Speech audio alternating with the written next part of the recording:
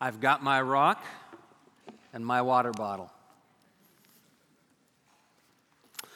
Good morning, church family. It's good to be together with you, and I want to welcome also those who are taking part in our service online. My name is Bill Oberlin. I'm one of the pastors here at Wheaton Bible.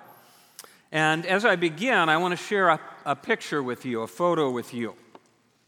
Last Sunday, we recognized our Asian American members, and this Thursday, we were heartened by guests from a church in Korea who asked if they could come and pray for us as a congregation. As you and I pray for the church around the world, it's a lift to know that the church around the world is praying for us, that we would live up to our calling in Christ Jesus here in our culture. This morning we continue in our study in the Gospel of Matthew. So far in the series, we've read of Jesus' birth, his baptism, last week his temptation in the wilderness, and now as we continue in Matthew chapter 4, we witness the beginnings of Jesus' public ministry. As I've reflected on this passage, I'm struck by three things: the courage of Jesus, the call of Jesus, and the compassion of Jesus. And I've been given my assignment as a preacher this morning, with the help of the Holy Spirit, to comfort the afflicted and also to afflict the comfortable. All right, well, let's jump in. When Jesus heard that John the Baptist had been put in prison, he withdrew to Galilee. As he began his public ministry, Jesus was all too aware of unpredictable and lethal Jewish kings. When Jesus was born, Herod the Great ordered a slaughter of infant boys in Bethlehem in an attempt to eliminate any new rival king. Mary and Joseph fled with their child to Egypt to escape. Like me, do you forget that as a toddler, Jesus was a refugee? We read in Luke 3 about an incident not long after Jesus' baptism. Shortly after Jesus was baptized, around age 30, John the Baptist was imprisoned by Herod Antipas, who ruled the region surrounding the Jordan River following the death of his father, Herod the Great. John's integrity and rising influence threatened the younger Herod's reputation and rule. And we read in Luke 3 that John publicly rebuked Herod because of his marriage to Herodias, his brother Philip's wife, and all the other evil things that Herod had done. Herod added this to his list of evil: he locked up John in prison. Well, if you know more about the story, you know that Herodias, the stolen wife, nursed a grudge that eventually resulted in John's beheading at a banquet. You know, sometimes we act as if the Bible is boring. I think we need to read more of it. Lust, intrigue, murder, love, forgiveness, restored relationships. Really, Netflix doesn't compete. The ancient historian Josephus tells us that Herod imprisoned John at his fortress in Machaerus near the Dead Sea. Jesus, understanding his mission and the things that needed to happen before he would go to the cross, distanced himself from Herod's fortress on the Dead Sea and went 100 miles north into Galilee on the opposite end of the Jordan River. We read on in Matthew, verse 13, leaving Nazareth, Jesus went and lived in Capernaum, which was by the lake in the area of Zebulun and Naphtali, to fulfill what was spoken by the prophet Isaiah. Now, Isaiah was one of the prophets of Israel who lived more than 700 years before the time of Christ, but wrote of the things to come in the intervening years, at the time of Christ's birth and beyond. Matthew references a verse in Isaiah 9 that is familiar to all of us as a passage that we hear at Christmas. But to really comprehend the joy and radiance of the announcement, we need to understand the context it's drawn from. So if we back up a chapter in Isaiah chapter 8, we see the prophet Isaiah records, because this people, meaning the people of Israel, have rejected the gently flowing rivers of Shiloh, meaning the place to come and worship and meet with God.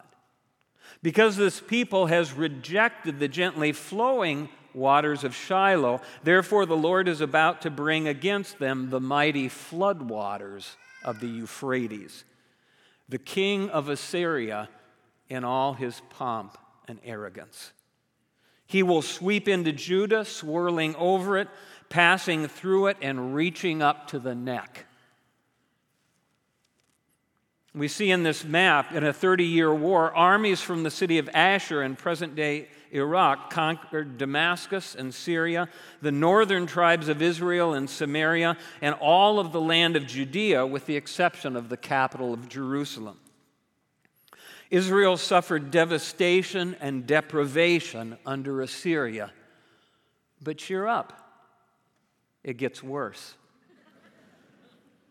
A century later, Jerusalem itself would fall to Babylon, with many of the people being taken into captivity in the Babylonian capital. In turn, Israel would be dominated by Persia, then Greece, then Rome during the time of Jesus' birth. The outcome of the invasion, the exile, the occupation, Isaiah says, this is where the people will be. Distressed and hungry, the people will roam through the land. They will become enraged and, looking upward, curse their king and their God. Then they will look down toward the earth and see only distress and darkness and fearful gloom, and they will be thrust into utter darkness. But Isaiah 9 anticipates a stark reversal. Nevertheless, even so, there will be an end to the gloom for those who are in distress. In the past, he humbled the land of Zebulun and Naphtali, but in the future, he will honor Galilee of the Gentiles. By the way of the sea, along the Jordan, the people walking in darkness will see a great light. On those living in the land of darkness, a light has dawned. In this map, we see what Isaiah is referring to, the ancient tribal lands of Zebulun and Naphtali in the north of Israel. And in Jesus' day, what was called Galilee. How is this gloom lifted? What's the source of this inbreaking of light? Well, don't you know? Haven't you heard? To us a son is born. To us a child is given. And the government will one day rest on his capable shoulders. And he will be called Wonderful Counselor, Mighty God, Everlasting Father, Prince of Peace. But make no mistake, it would not be safe to be the Savior. We see Jesus' prudence in distancing himself from Herod alongside his courage as he picks up the refrain that John had announced. We read in the scriptures, from that time on, Jesus began to preach, as John had preached, repent, for the kingdom of heaven has come near. Maybe you haven't noticed, but calling people to repent isn't always embraced warmly. In fact, it's not always embraced warmly by me. Mark 1:15 says Jesus' message, again, was, the time has come, the kingdom of God has come within reach. Repent and believe the good news. God in His grace is breaking into our dysfunction and unholy history, shining light into our darkness, displacing despair with hope. His authority restoring and straightening. His authority moving and making things right. God is bowing to bring heaven within reach of us. To repent means to have a change of heart and mind. As I've been traveling this direction, to turn and to go a different direction. Repentance is the only logical response to this transforming offer of kindness by our Creator. But you and me, we balk. We're convinced it's okay to continue as is. I can make it on my own. We're delusional that we make better rulers of our lives than God could possibly be. And certainly my destiny will not be utter darkness, will it? But John and Jesus urge us to turn, to respond, to embrace the truth and walk in the light. Because the most magnanimous gift does you no good if you refuse it, or simply leave it unopened. Jesus taught us to pray for the kingdom of heaven to come near. Our Father who is in heaven, you who dwells in the beauty and perfection of a different, a higher realm of reality, hallowed be your name. May your name be honored, regarded as holy, revered. May your kingdom come, meaning may your reign and rule break in and be realized in our mundane human lives. Your will be done on earth as it is in heaven. Lord, would you reduce the discrepancy between what you desire in heaven and what we do on earth? Lord, redirect our broken human history. Christ's assignment would require unparalleled courage. Following Christ will require courage on your part as well, I should let you know. Authentic Christianity is not for sissies. Now, I have to admit, I've never heard a sermon on it, but it's in the Bible. Revelation 21:8 tells us the cowardly cannot enter the kingdom of heaven. There's risk and change involved. Well, we touched on the courage of Jesus. I want to turn now to the call of Jesus. We read in Matthew chapter 4, as Jesus was walking beside the Sea of Galilee, he saw two brothers, Peter and Simon. He said to them, "Come and follow me." And at once they left their nets and followed. Going on, he saw two other brothers, James and John. He said the same thing to them. And immediately they left the boat and their father and followed him. Without further context, this episode seems kind of strange. I mean, it seems really sudden, kind of hard to imagine. Did Jesus simply stroll by a couple of strangers at their work and say, "Hey, we're not acquainted, but drop everything and come and follow me"? And were they crazy enough to do that? What were they thinking? My wife Kelly and I like to watch the NBC series This Is Us. Maybe some of you have seen it. It's about this family, Jack and Rebecca Pearson and their three kids, Randall, Kevin, and Kate. Actually, the show is a little bit like us because our family is a family that includes adoption and family members of varying skin tones and personalities. But the show is filled with glimpses into both the past and the future. You're always seeing these episodes of something that happened before, something that happened later. But as you see those other episodes, then, oh, now I get it. It makes sense. It fits together. And in fact, as we look at the other Gospels, we realize that Jesus' connection with Andrew and Peter at the beach wasn't a first meeting. In John chapter 1, we get the backstory of an earlier encounter.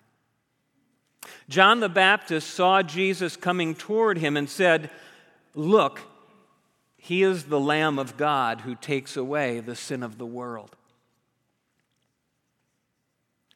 When the two disciples of John heard John say this, they followed Jesus. Turning around, Jesus saw them and asked, "What is it you want?" They said, "Rabbi, where are you staying?" "Come," Jesus replied, "and you'll see." And those two disciples of John the Baptist spent their first day with Jesus. Andrew was one of the two. The first thing Andrew did was to go find his brother Simon and tell him, "I think maybe we've met the Messiah." And Andrew brought Peter to meet Jesus. The next day, Jesus decided to leave for Galilee. Finding Philip, he said to Philip, "Follow me." Philip, like Andrew and Peter, was from the town of Bethsaida. Philip found Nathanael, his friend, and said, "We found the one Moses wrote about, Jesus of Nazareth." "Nazareth?" Nathanael replied. "Can anything good come from there?" "Well, come and see," Philip said. As I think about these passages, it occurs to me that the kingdom of God often advances among friends over bridges of trust. Andrew trusted John the Baptist as his teacher and learned from him, heard from him. But then he went and told what he had learned to his brother Peter. And then they had connection with their homies from Bethsaida. And pretty soon there's a cluster of people who are following Jesus. You know, I've seen this repeated in unusual places. Our church has a connection with a group of young believers in a North African country that is predominantly Muslim. But these young adults are followers of Jesus. And it started with a group of about 15, but over the last 7 years, it has grown to over 1,000 young adults, almost all of whom are the first Christ followers in their families. In Luke's gospel, we find the calling of the disciples by the lake in further detail. We read in Luke 5, one day as Jesus was standing by Lake Gennesaret, the Sea of Galilee, people were crowding around him and listening to the word of God. He saw boats at the water's edge as the fishermen were there washing their nets. Jesus got into one of the boats, which happened to belong to Simon, or Peter, and asked him to push it out a little from shore. And there Jesus taught the people in a natural amphitheater, them standing along the beach, him being pushed off a bit in the boat. Jesus sat down and taught the people. When he had finished speaking, he said to Simon, "Hey, Simon, put out into the deep water and let down your nets, and you'll get a catch." Simon answered, "Not so sure about that. We worked hard all night. We caught zip." In other words, yeah, you're the rabbi, but guess who's the fisherman? But I love Peter's conclusion on the matter. Peter says, "But because you say so, I will." Is that sentence descriptive of you? Because Jesus says so, I will. Peter had seen and heard enough of Jesus to trust that even if it runs counter to my thinking and inclinations, I will defer to Jesus' discernment and request. The story continues in Luke 5. When they had done so, the fishermen caught such a large number of fish that their nets began to break. So they signaled their partners in the other boat, "Come, help us." They came and filled both boats so that they were both on the verge of sinking.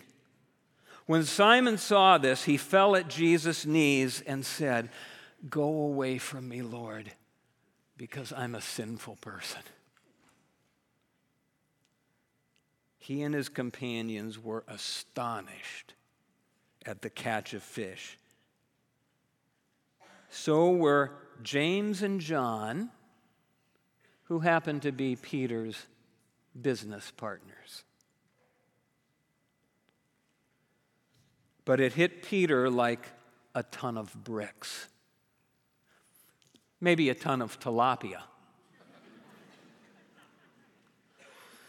Jesus is other. He is of a holy and wholly different nature. In awe and fear, he calls Jesus Kurios, which means master or Lord, and confesses, "Jesus, I really don't belong in the same boat with you." You ever feel like that? I really don't belong in the same boat with Jesus. But I love Jesus' reply. "Simon, don't be afraid. From now on, you're going to be catching people." What else could they do? What is the only reasonable response? So they pulled their boats up on shore, they left everything, and they followed Jesus. We see in these episodes two invitations. Come and see, and follow me. So if you don't know much about this Jesus, if you're conflicted of what to make of him, the king invites you, well, come and see. Explore. My friend arrived from Afghanistan this August, around the same time we were watching in the news the Kabul airport. And he's been living and working here in the States for a few months. And last April, he said to me, I went to work the other day and people kept saying to me, "Happy Easter." He said, "What is Easter?" And I explained a bit to him, and I also offered him a New Testament, and he said, "No thanks." But a couple weeks later, he told me, "I think I would like a copy of that book, because I'd like to read for myself." Come and see. Make a decision to move from ignorance to knowing, and then from knowing to consider, where do I go from here? And if you find sufficient evidence, if you see that Jesus is other, will you follow him?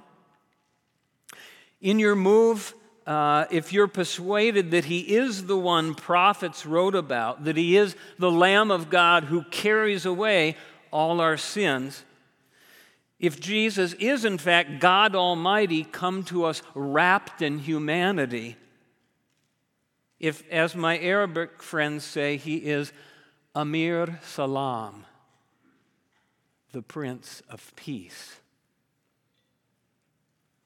will you follow him? If the Holy Spirit whispers to you that Jesus is who he said he is, "I am the way, the truth, and the life," will you, to quote Carrie Underwood, ask Jesus to take the wheel?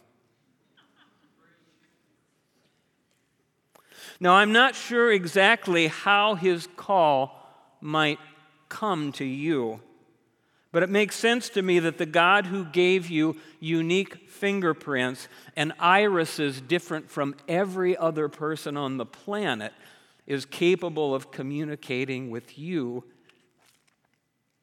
in ways you personally can understand and respond to.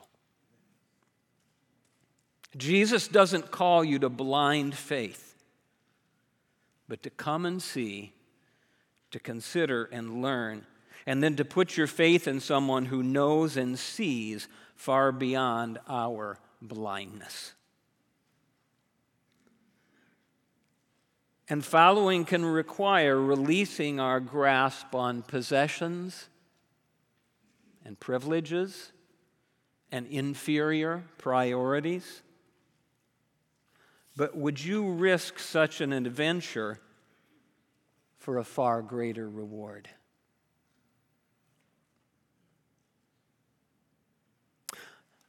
I want to touch finally on the compassion of Jesus. We read that Jesus went throughout Galilee teaching, announcing the good news, healing every kind of disease and infirmity among people, those with severe pain, those who were possessed by evil spirits, those who had seizures, were paralyzed. Jesus healed them, and large crowds from the whole surrounding area followed him. As we see this map of the Galilee area, we should recognize that Jesus' impact and influence wasn't confined to what we know as Israel. It touched people of Lebanon, of Syria, of Jordan. God came to us in Jesus to communicate in word and deed life, to be with us in our suffering, to help us in our helplessness, to heal us in ways we cannot heal ourselves. As I think about the miracles of Jesus, none of them were for show, but they all met the deepest immediate needs of desperate fellow humans needing his intervention and mercy. We understand as well that Jesus' invitation to us becomes the King's invitation through us. If you matter to God, then so does every other human around you. You've never locked eyes with a person who's a low priority to the Good Shepherd. Jesus taught his disciples to participate in bringing the kingdom of heaven near to others. It's unthinkable that those of us who've been called by Jesus would fail to be infected by his compassion for others, or neglect to let others in on the secret that God has come to us in Christ, that we would be indifferent to offer help and healing when we have the capacity to do it. I want to tell you just a little bit about some friends of mine. This past April, Lisa and Osama spent 10 days in Ukraine. Lisa is from Ukraine. Her brother is a pastor there. Osama's originally from Egypt. You might guess by his name that following Christ wasn't the faith of his childhood, but it's most definitely the faith of his life now. And they carried with them, traveling on their own dime, supplies that they had purchased with the help of others. In Ukraine, they met with other believers in homes and churches and repacked and distributed the things that everyone brought together. And then they went out to hard-hit areas delivering food, milk, medicine, baby supplies, and Bibles.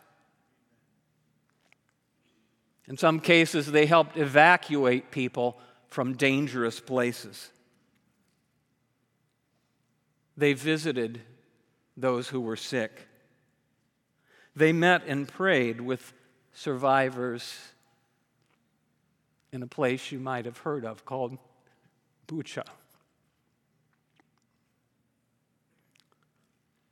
Why does somebody do something like this?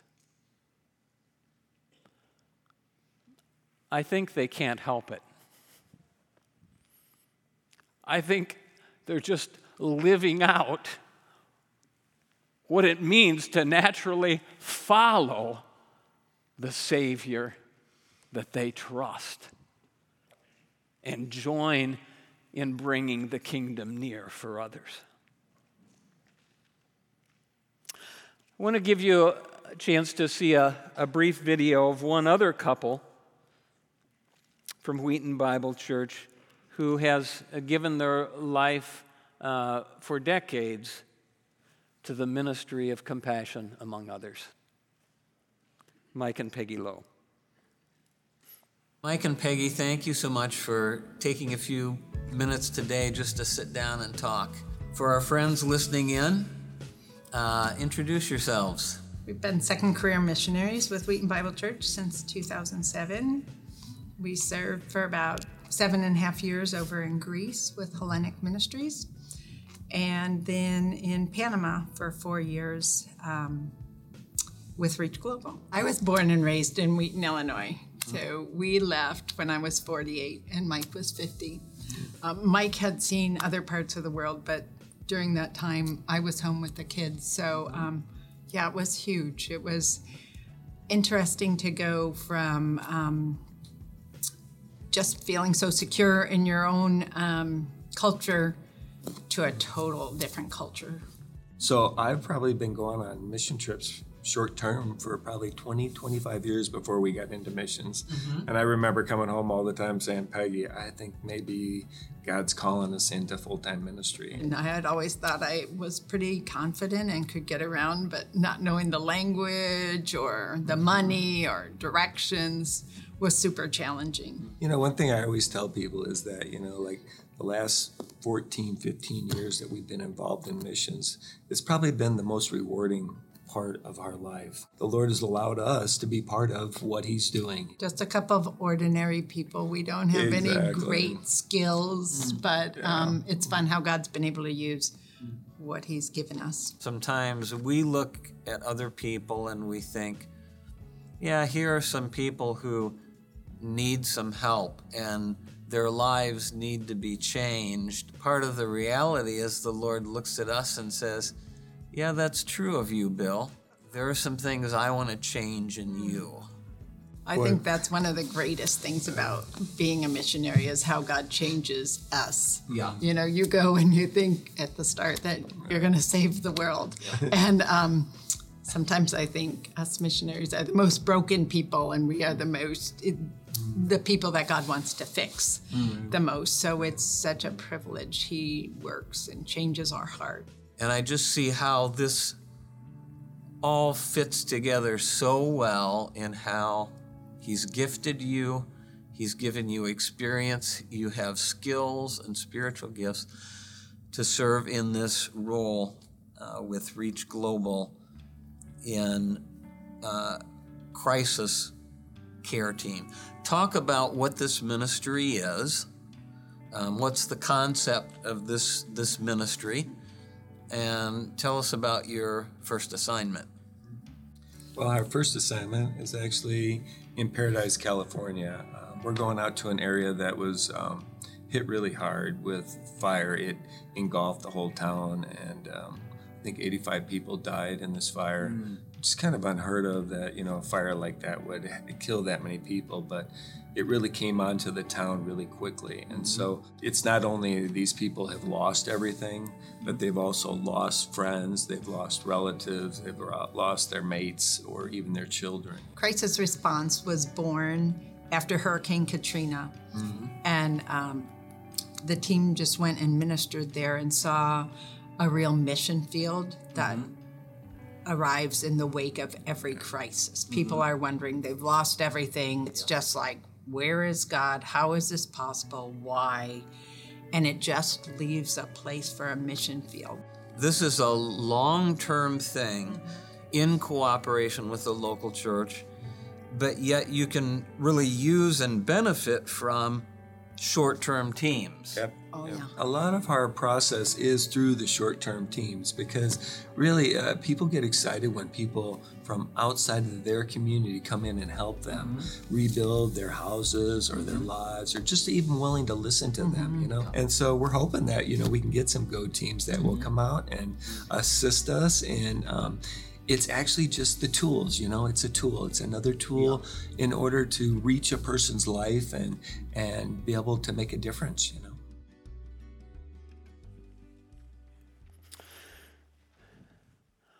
Well, church, I'm glad that we could hear a bit of Mike and Peggy's story. They asked, would you send a team? Here you see a picture of 11 members of our church who arrived yesterday to serve alongside them in rebuilding homes, in hearing people's stories, in being Christ's ambassadors to extend His kingdom and bring it within reach of others. So, church, thank you for hearing and responding. Yeah.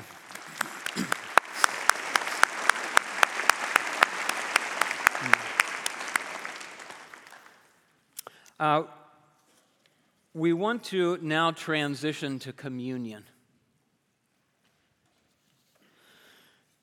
And I want you to take a few moments as we prepare our hearts to consider the words of Jesus, who was criticized for being a friend of sinners. Jesus' reply, well, you know, it's not the healthy, but the sick who need a doctor. I didn't show up to call the supposed righteous,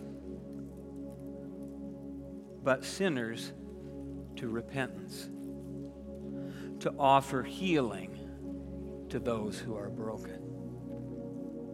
If you're here today and you're in the come and see mode, we are delighted and honored that you are here. But we would respectfully ask that until you come to the place of, I'm ready to follow, that you would hold off on participating in communion. But if you've taken that step, if you've made that decision to follow Christ, I want you to prepare your heart to come to his table. This is not the table of Wheaton Bible Church. This is not the table of a denomination or organization. This is Jesus inviting you to his table. So take a few moments to reflect, and then we will receive the elements.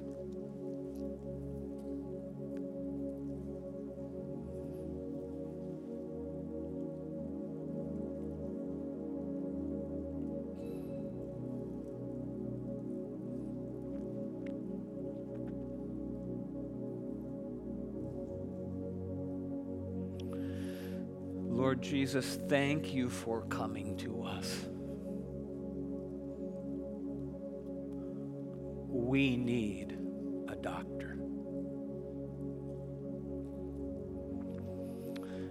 Thank you for laying down your very life for us, that we might be pardoned and restored in loving relationship with our Heavenly Father. Lord, we remember that on the night you had your final dinner with your disciples. In that intimate moment, you held up a loaf of bread and broke it, saying, "This is my body, which will be broken for you." And he invited them to eat the bread.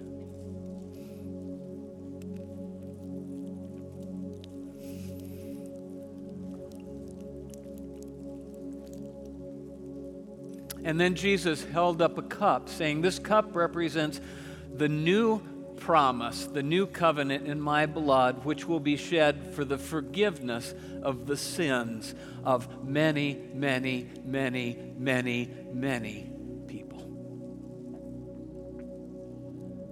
And all the disciples drank from the cup.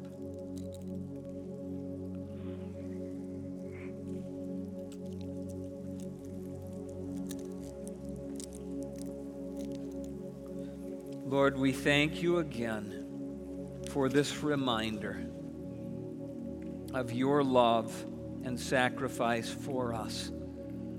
And we are grateful that you have put the Holy Spirit within our hearts to be your presence with us always. In your name we pray.